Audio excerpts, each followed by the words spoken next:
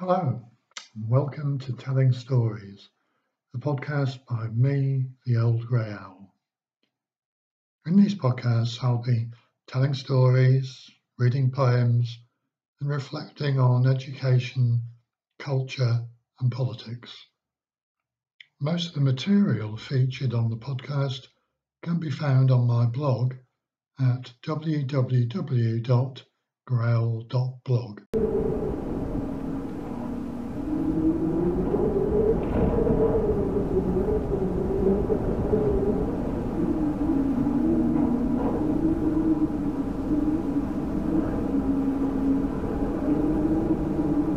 The Chains He Forged, a ghost story for Christmas by the Old Grey Owl. Marley was alive to begin with, but that's not how it stayed. After a while he died. This is how everyone's story turns out, yours and mine in the end. They discovered the body when they finally unlocked the door to the loft, expecting to find a decaying rat or pigeon. The smell, which had steadily grown stronger over the previous weeks, was like a punch in the face when the cold, stale air billowed through the open doorway. The old building was full of musty smells, creaking floorboards and hidden, disused rooms. They'd been promising to refurbish it for years. The addition of a new block here, replacement windows there. There was even talk at one stage of razing it to the ground and replacing it with a plate glass, chromium and cedar-clad cathedral of prize-winning architect design. Staff had joined focus groups to talk to the architects and builders, and pastel-coloured plans had been drawn up and displayed with much pride in the old library. When the crash pulled the plug on all of the planned public sector investments, the grand schemes were quietly forgotten, and the crumbling pile slumbered on undisturbed as the occasional tile or stained piece of plaster flaked and fell to the ground, as if the building was an ancient behemoth suffering from psoriasis. It was the thing that Marley was most looking forward to about his new job, a headship in a new school in a gleaming new building, fit for the 21st century. Like him, he thought smugly. Fit for the 21st century, a head teacher who had jettisoned all of those tired, ridiculous practices so common when he'd started teaching. Learning styles, group work, discovery learning, thinking skills, brain gym. What on earth had they all been thinking of? Marley had sniffed the way the wind was blowing early.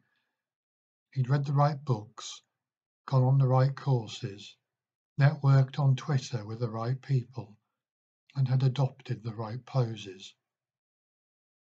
The head he'd first worked under, Richard Fitzwig, seemed like an exhibit from a museum now. Yes, it had been a happy place, but it's easy to be happy when the head lets you do what you want. Wiggy wouldn't last 5 minutes in a school today, and how happy would those kids be now, applying for jobs and courses on the back of crap grades? At least now, after 3 years of relentless focus on results and behaviour, they had something to show for it. And of course there'd been casualties on the way. Collateral damage, as he liked to think of it. Exclusions, arrangements for off-rolling, the endless detentions and uniform checks, silent lines and mobile phone battles. Not to mention the set-piece assemblies to humiliate the ringleaders. What were they called again? Flattening the grass assemblies. Yes, that was it. He smiled grimly at the memory. And if many of the kids and more of the staff resented what he'd had to do, well, so be it. No one had said it was a popularity contest. But in his more reflective moments, usually alone in the small hours, he wondered. Part of him envied the easy camaraderie some of his colleagues seemed to have, and the same part was relieved that he was leaving. The headship was just reward for hours of thankless work turning the school round, but more than that, it was an opportunity to start afresh as the coming man in a shiny new building. He looked round his bare flat, magnolia walls hardly troubled with pictures, shelves untouched by photos or books, a kitchen littered with a week's worth of pizza boxes and foil trays, one Christmas card from his mother, a bleak accusation of the lack of personal success to match his professional achievements. Not even a jokey card from Bella for old time's sake. Her poetry was for someone else now. Not that he'd ever understood it, mind you. He was a scientist, a rationalist who'd choose the minimum number of words to communicate exact meaning, not nuance. She tried to explain it to him one day when he was newly qualified, and it had sort of made sense then, but not anymore. Nuance was for losers. Once he'd settled into his new job, the salary would mean he could buy somewhere bigger, somewhere more appropriate to his new status. And maybe then it would be worth investing something of himself in it, so it became his home rather than an extension of his office. Whether it would be worth investing anything in anyone else was a different question. He had been badly burned last time. People always let you down, he thought, and the only way to guard against that was to keep everyone at arm's length. Easier that way. He roused himself, making a deliberate effort to shake off this dangerous introspection. Through the window, he could see the blurred grey lights of Christmas Eve ebbing away. There was a gust of wind and a flurry of thin snowflakes swirled across the pane. He shivered. Maybe this run was not a good idea after all. He could always leave it until January. But no, he needed to get it out of the way so he could leave the school and that life behind him, and the run would do him some good. Once he got going, he wouldn't feel the biting wind. He reached for his rucksack, checked his laces, and grabbed the keys before heading downstairs to the front door of his block. There was already a thin dusting of snow on the pavement, and the knifing wind blew it up into dancing clouds and the beginnings of drifts in the corners. He took one final look at his watch underneath the gloves. 1 o'clock. He should be back in a couple of hours if all went well and the building was empty.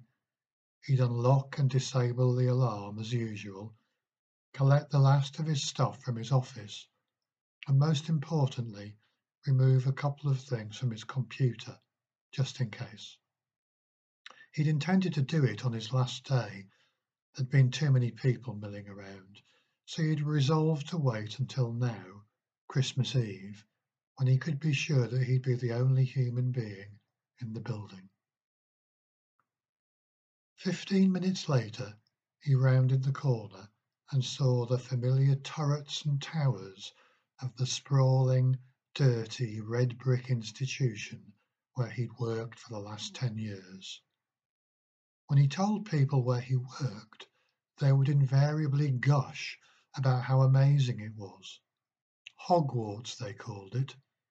He had tried to explain the first few times that it had happened, that close up it was a dirty, crumbling, inefficient fire hazard, but gave up when it became clear that people didn't want their Gothic fantasies to be spoiled. After a while, he just smiled and nodded and agreed with them. And then, inevitably, they'd move on to what a shame it was that the school had gone downhill so far and so fast, and how it was all down to the sorts of children that went there these days. He'd be glad to leave that behind as well. As he pounded the last few meters, his breath steaming into the darkening sky, he noticed with a start that the gate was open. Turning into the car park, his worst fears were confirmed.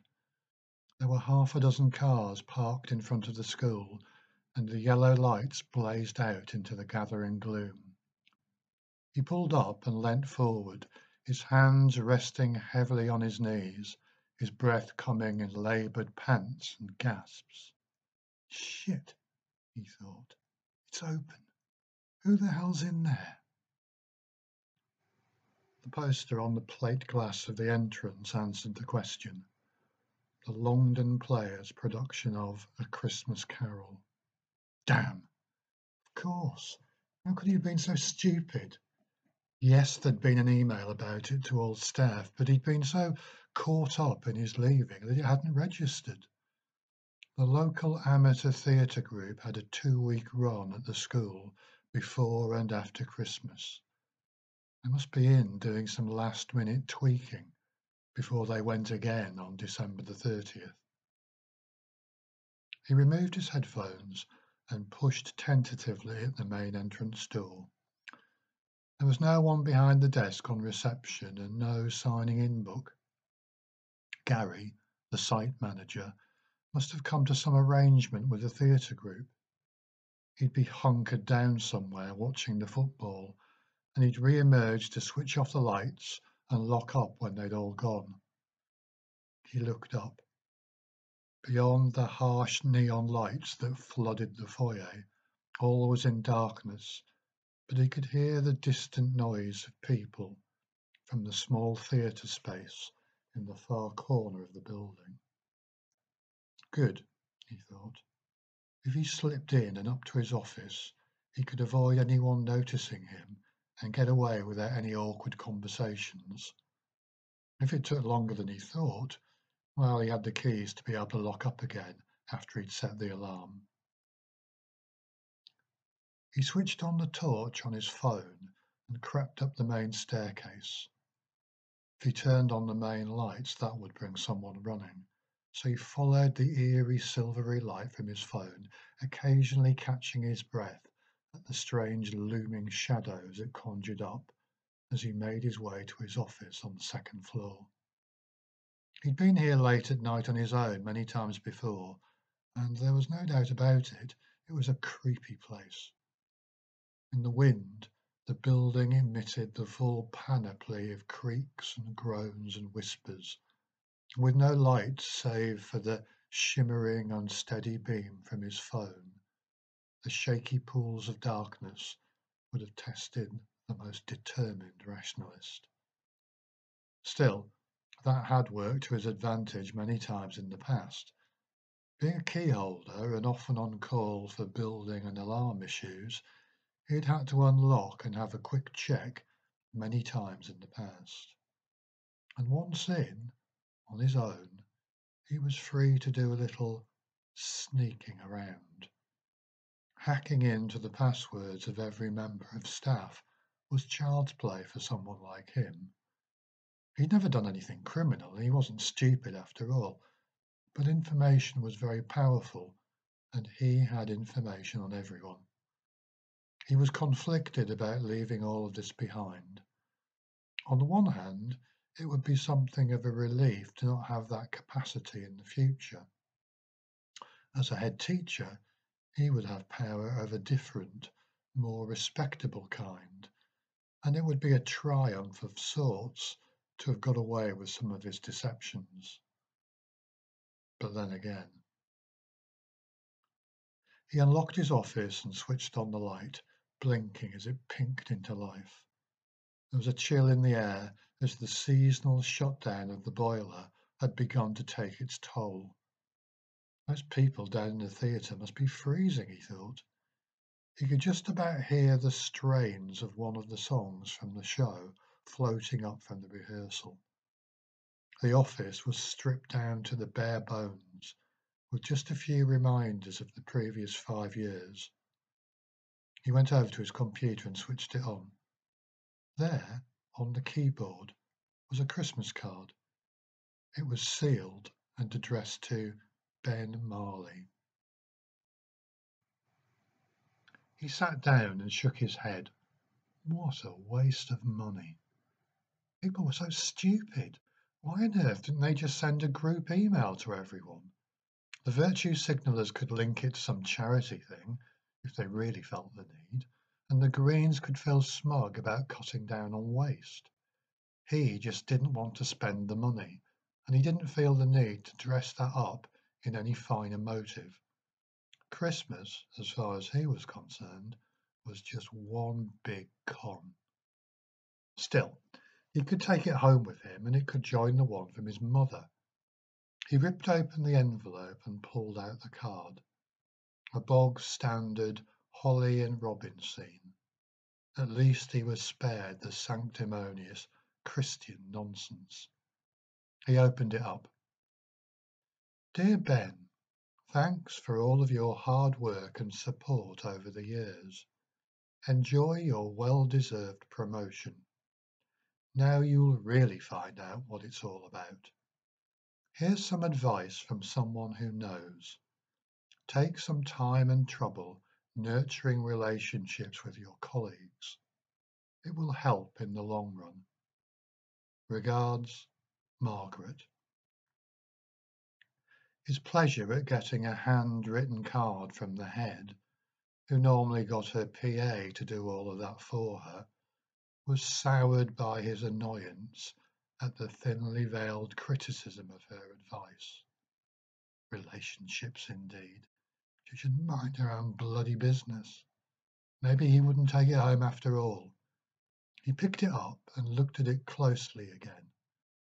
With a flourish, he ripped it into pieces and dropped them into his bin. He'd like to think of her finding it on her return in the new year. That would show her. And then he saw it just to the side of the monitor, a neatly stacked pile of what looked like more cards, all identical in white envelopes. There must have been about 25 of them, all in the same pile. Who the hell were these from? He took the top one from the pile and examined it. In black biro in capital letters on the front of the envelope was a single word, Marley. The card inside had a simple message. Fuck off and die, you miserable bastard. It was signed Jack, 10B4. He grabbed at the second card in the pile and ripped it open. It had exactly the same message, this time signed Sophie 10B4. He didn't bother with the others. His heart sank. All of them, every single one, hated him with a passion. Yes, he'd been very harsh with them since September, but that had been necessary to knock them into shape for their GCSEs. Yes, the exam specification and the league tables demanded that everyone be drilled to within an inch of their lives, and he wasn't paid to be an entertainer or a social worker. It would be him that would get it in the neck if they didn't get the results that the school needed. People got the sack for that kind of poor performance. There were no second chances these days. The first flush of pain he had felt converted steadily into anger. How dare they? What cowards to wait till he was leaving school before they were brave enough to put their names to this outrage, after months of lessons with sullen faces brought on by screaming and shouting and eventually compliant silence. In a fit of rage, he swept the pile of cards from his desk onto the floor before turning his attention to his computer and memory stick. He worked steadily for a couple of hours, deleting files, copying them, getting rid of emails. Finally, he stretched and yawned and looked away from his computer for the first time. The window was a dark square now, and to his surprise, it framed a blizzard of thick snowflakes. It was time to go. He rubbed away at the condensation on the window and looked outside. The snow had settled and there was a couple of inches laying in the car park. There were no cars there now, and strangely no tracks. They must have all gone before the snow had really got going. And now he came to think of it, he hadn't heard anything from the theatricals downstairs for some time. He shivered at the sight of the snow swirling in the darkness outside. His run back home was going to be a lot more challenging than the one earlier. He took one last look round the office, the cards still strewn across the floor, and locked the door, fumbling with his keys in the darkness. The corridor was heavy with the darkness, but right at the far end, a thin yellow light leaked from the door frame of the last classroom. This high up, he could hear the wind moan and the walls creak, as if the old bones of the building were flexing in the aches and pains of accumulated years. And then, just as he was about to feel his way to the staircase, there was another noise. He stopped and listened. There it was again. But it couldn't be, surely. He narrowed his eyes and bent his head down towards the far end of the corridor. Yes, again.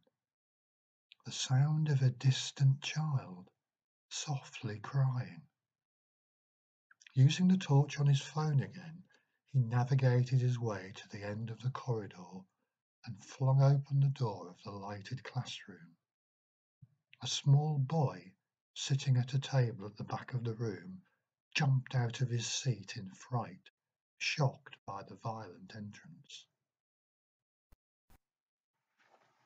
His face was tear-stained and he was wide-eyed and staring. He was about 10 or 11 years old, and he was wearing a shabby, old-fashioned-looking uniform. He held a cap in his hands. "What on earth are you doing here?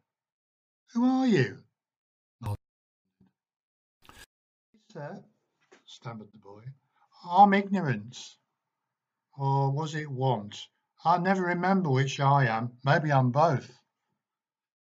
He wrung the cap between his hands and wiped his runny nose on one of his wrists. Marley looked utterly baffled.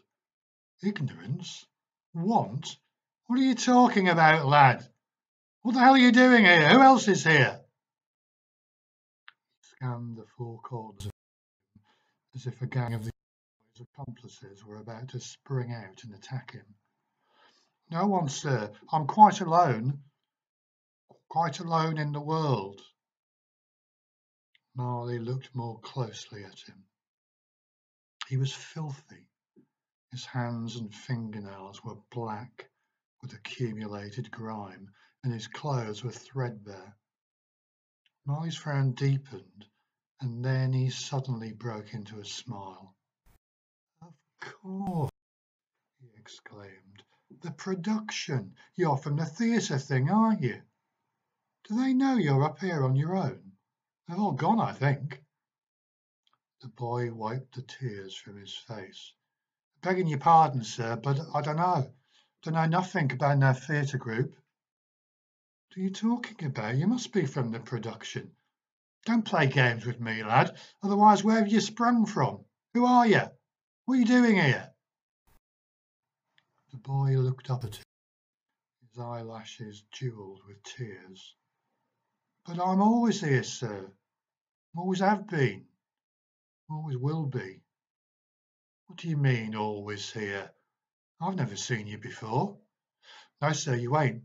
I'm always here, but you never seem to see me. No one sees me. I sees you. I hears you. Shout at the kids.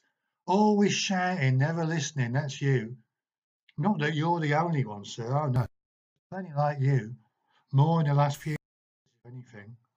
but you're the worst. The boy pointed a bony finger at him and fixed him with his beady eye. You're the worst, he repeated. Marley stared at him, mouth open. The chill in the room had started to bite, and he shivered involuntarily.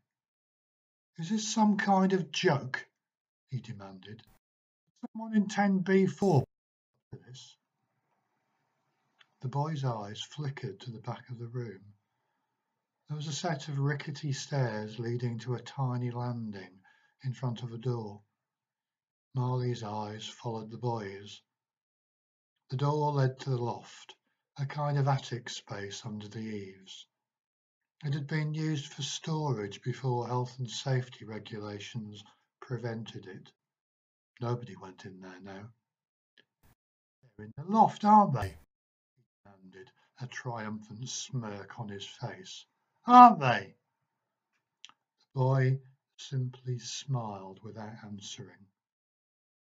In the silence that filled the gap came the moaning of the wind outside. It was really starting to blow hard now, and the rafters creaked and groaned as the gusts of wind battered them.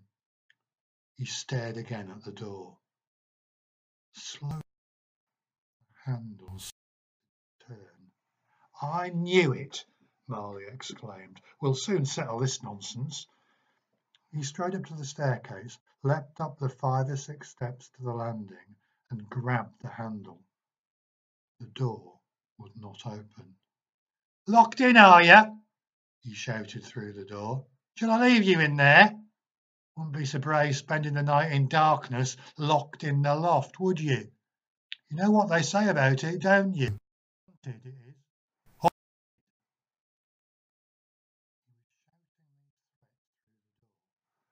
And he fumbled with his keys. He found the right one, unlocked the door, and opened it. It was pitch black inside. Come on out, he called into the room. You're caught. You might as well give up now before you make things worse for yourself. He reached for the light switch, which was outside the loft on the balcony, and pressed it. The loft space was suddenly flooded with white, bright lighting, revealing the cobwebbed beams and dusty floorboards inside. There was a sound of scuffling, as if a rat had scuttled away into a distant corner. Marley stepped inside. I know you're in here, he said in a raised voice. Just come out from where you're hiding so we can get this thing over with. There was a sharp chill to the air inside, and the wind in the darkness beyond was howling steadily now. He took another step inside. There was a noise behind him. He whirled round to see the boy still holding his cap out of his seat and standing just outside the doorway on the landing. What are you doing? You're not helping, you know, Marley said. You kids, you're your own worst enemies sometimes. The boy smiled at him, his tear-tracked, dirty face lit up like a beacon. Sometimes, he repeated. There was a sudden gust of wind, and the timbers of the loft screeched and shifted. The door, caught in the blast, slammed with a tremendous bang. The boy turned the key in the door, reached for the light switch, and the loft was plunged into inky darkness. In the darkness outside, all was still, and the sky was full of fat snowflakes gently floating down. The wind of earlier had subsided completely, and the thick layer of snow on the ground muffled all the sounds of traffic. Gary drew the entrance gate shut, pulled off his gloves, and fiddled with the padlock and key, cursing against the cold. Bloody theatre company, and no show on Christmas Eve. That administrator bloke must think I was born yesterday, saying he hadn't sent any email, booking a rehearsal. He paused, struggling to get his gloves back on over his frozen fingers. Still, he smiled, not all bad. Double time's double time, whether anyone showed up or not. Several weeks later, Gary was in his office taking the detectives through the CCTV footage of the holidays. They finally located Christmas Eve, and there in grainy black and white was film of Marley walking across the car park. Walking next to him was what appeared to be a young boy from the theatre group, dressed as a Dickens. From the moment the camera picked him up until he entered the building, Marley didn't turn or appear to talk to the boy. It was almost as if he didn't know he was there. They ran the film on, hoping to see someone, anyone, leave the school later. There was nothing. That kid must still be in the building, said the senior detective on the case, a balding, cool man who gave the impression he'd really rather be back in his warm office, tidying up paperwork. But who is he? Asked Gary. I've never seen him here before. The detective raised his eyebrows. I think the question is, where is he?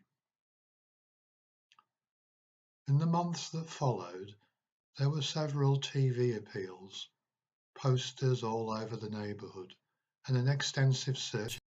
The boy whose blurred image stared out accusingly at anyone who chose to look was never identified nor found. Eventually they were all discreetly taken down, discoloured and tatty by this time, as if people did not want to be reminded of the harsh realities of the world for which somehow felt they were unfairly being made responsible. More comfortable to take rather than look away. When the police left, with cursory thanks and platitudes, Gary was left alone in front of the screen. He scrolled back to the point where Marley and the boy entered the school, and on a whim switched to one of the other cameras on the feed, pointing out from the main entrance towards the main gate. There they were again, together but entirely separate, walking through the steadily mounting snow. And then he stopped. He froze the final shot. There on the screen, stretching back from the entrance to the main gate, like a line of punctuation marks, was a track of footprints. One line for two people. He stared and shivered as the wind rattled the panes of his window, and the bones of the building creaked and groaned.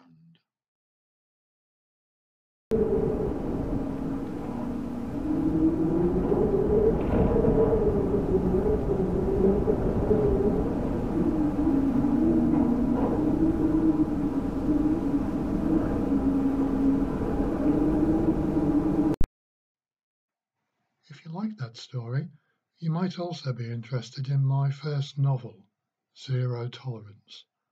It's available on my blog at www.growl.blog.